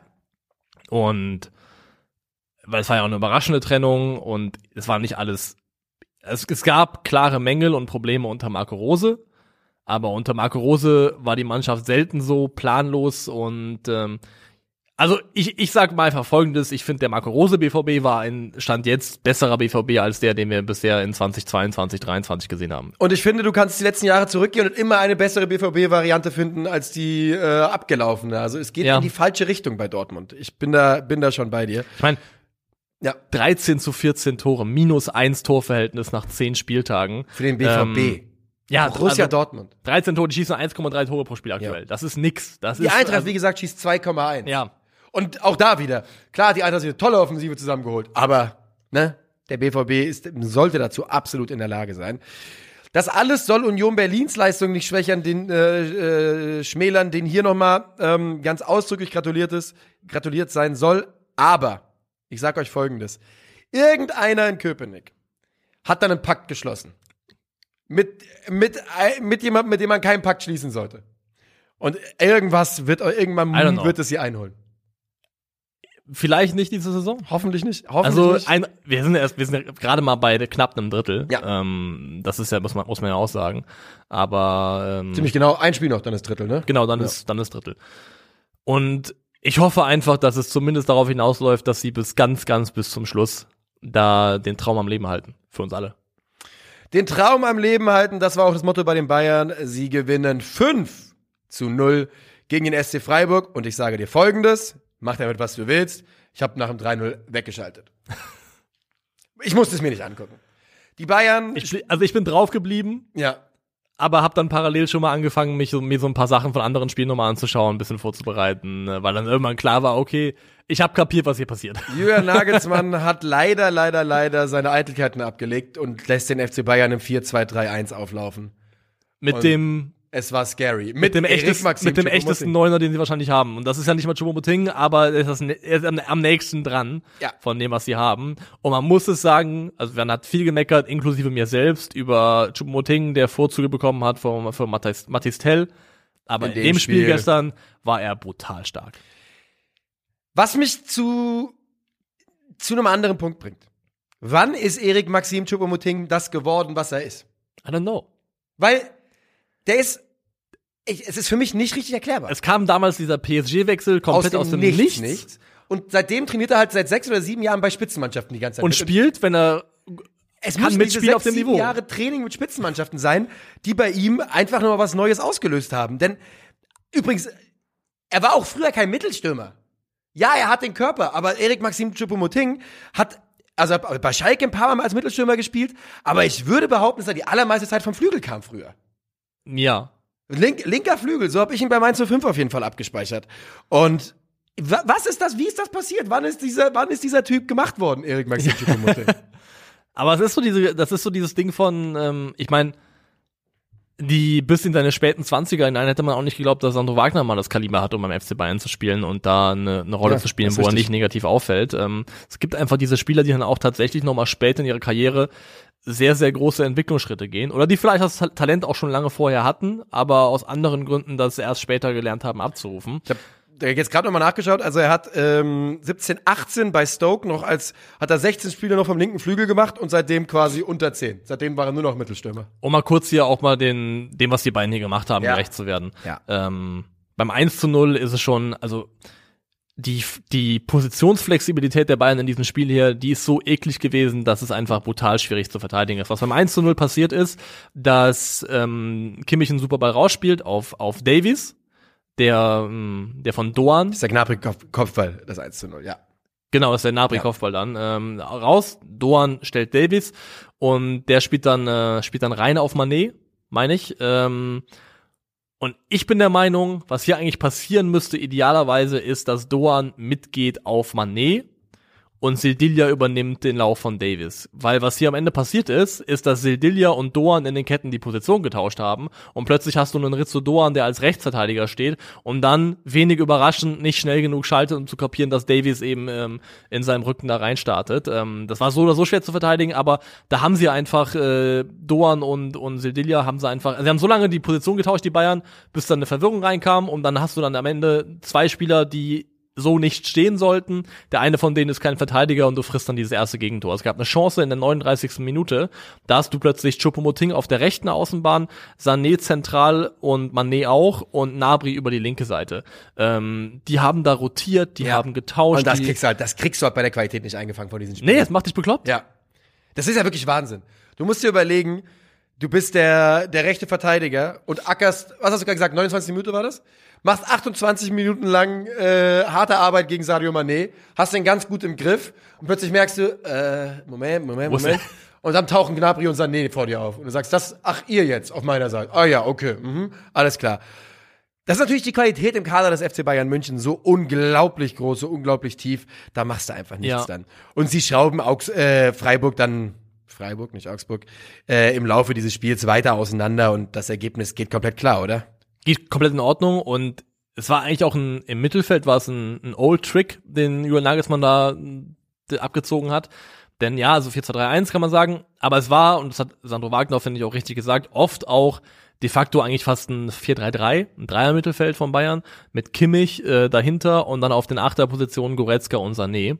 Und einer von diesen dreien, rein numerisch macht das ja auch Sinn, war gegen Höfler und Eggestein fast immer frei. Die Höfler und Eggestein haben sich kaputt gerammt und haben das einfach nicht zubekommen. Und das ist im Prinzip das alte Ding, womit Mourinho damals in die Premier League geritten kam, von Porto zu Chelsea, wo niemand mit ihn handhaben konnte, weil damals haben die ganzen englischen Mannschaften meistens alle noch im 4-4-2 gespielt. Mourinho kam reingeritten mit dem 4-3-3, mit dem Dreier-Mittelfeld und hat genau das gehabt, nämlich die Situation, dass du fast immer einen freien Mann hast. Ja. Und die haben dann später versucht, in der zweiten Halbzeit hat Ginter mal versucht vorzuschieben und dann eben jemanden aufzunehmen. Ich glaube, was Goretzka, aber immer einen von den dreien aufzunehmen, um das irgendwie numerisch abgedeckt zu kriegen, aber dann muss der eben rausrücken. Und die Bayern waren einfach, was sie ja auch nominell sind, wenn sie gut in Form sind auf dem Papier, eine Klasse zu viel. Ja. Eine Klasse drüber. Ich habe auch wirklich nichts mehr zu sagen. Gratulation an die Bayern. Freiburger werden sich nicht zu sehr gräben. In München kommt jeder mal unter die Räder. Aber ich fand's geil, als Christian Streich geschimpft hat. Ja. Und einfach, er war sauer darüber, wie die Bayern sich verhalten haben in der Szene beim Stand von 4-0 nach dem Motto, das muss er jetzt nicht mehr sein, hat jetzt noch nötig. Das hat mir nicht ganz unrecht. Ja, hat mir gut gefallen. Ja.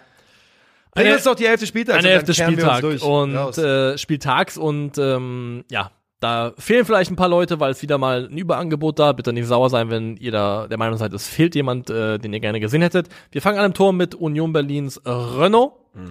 Wir haben Robert Sko über die rechte Seite, eine Innenverteidigung bestehend aus Mavropanos und Kabak. Lenz über links, findest du es okay? Lenz hat ein gutes Spiel gemacht?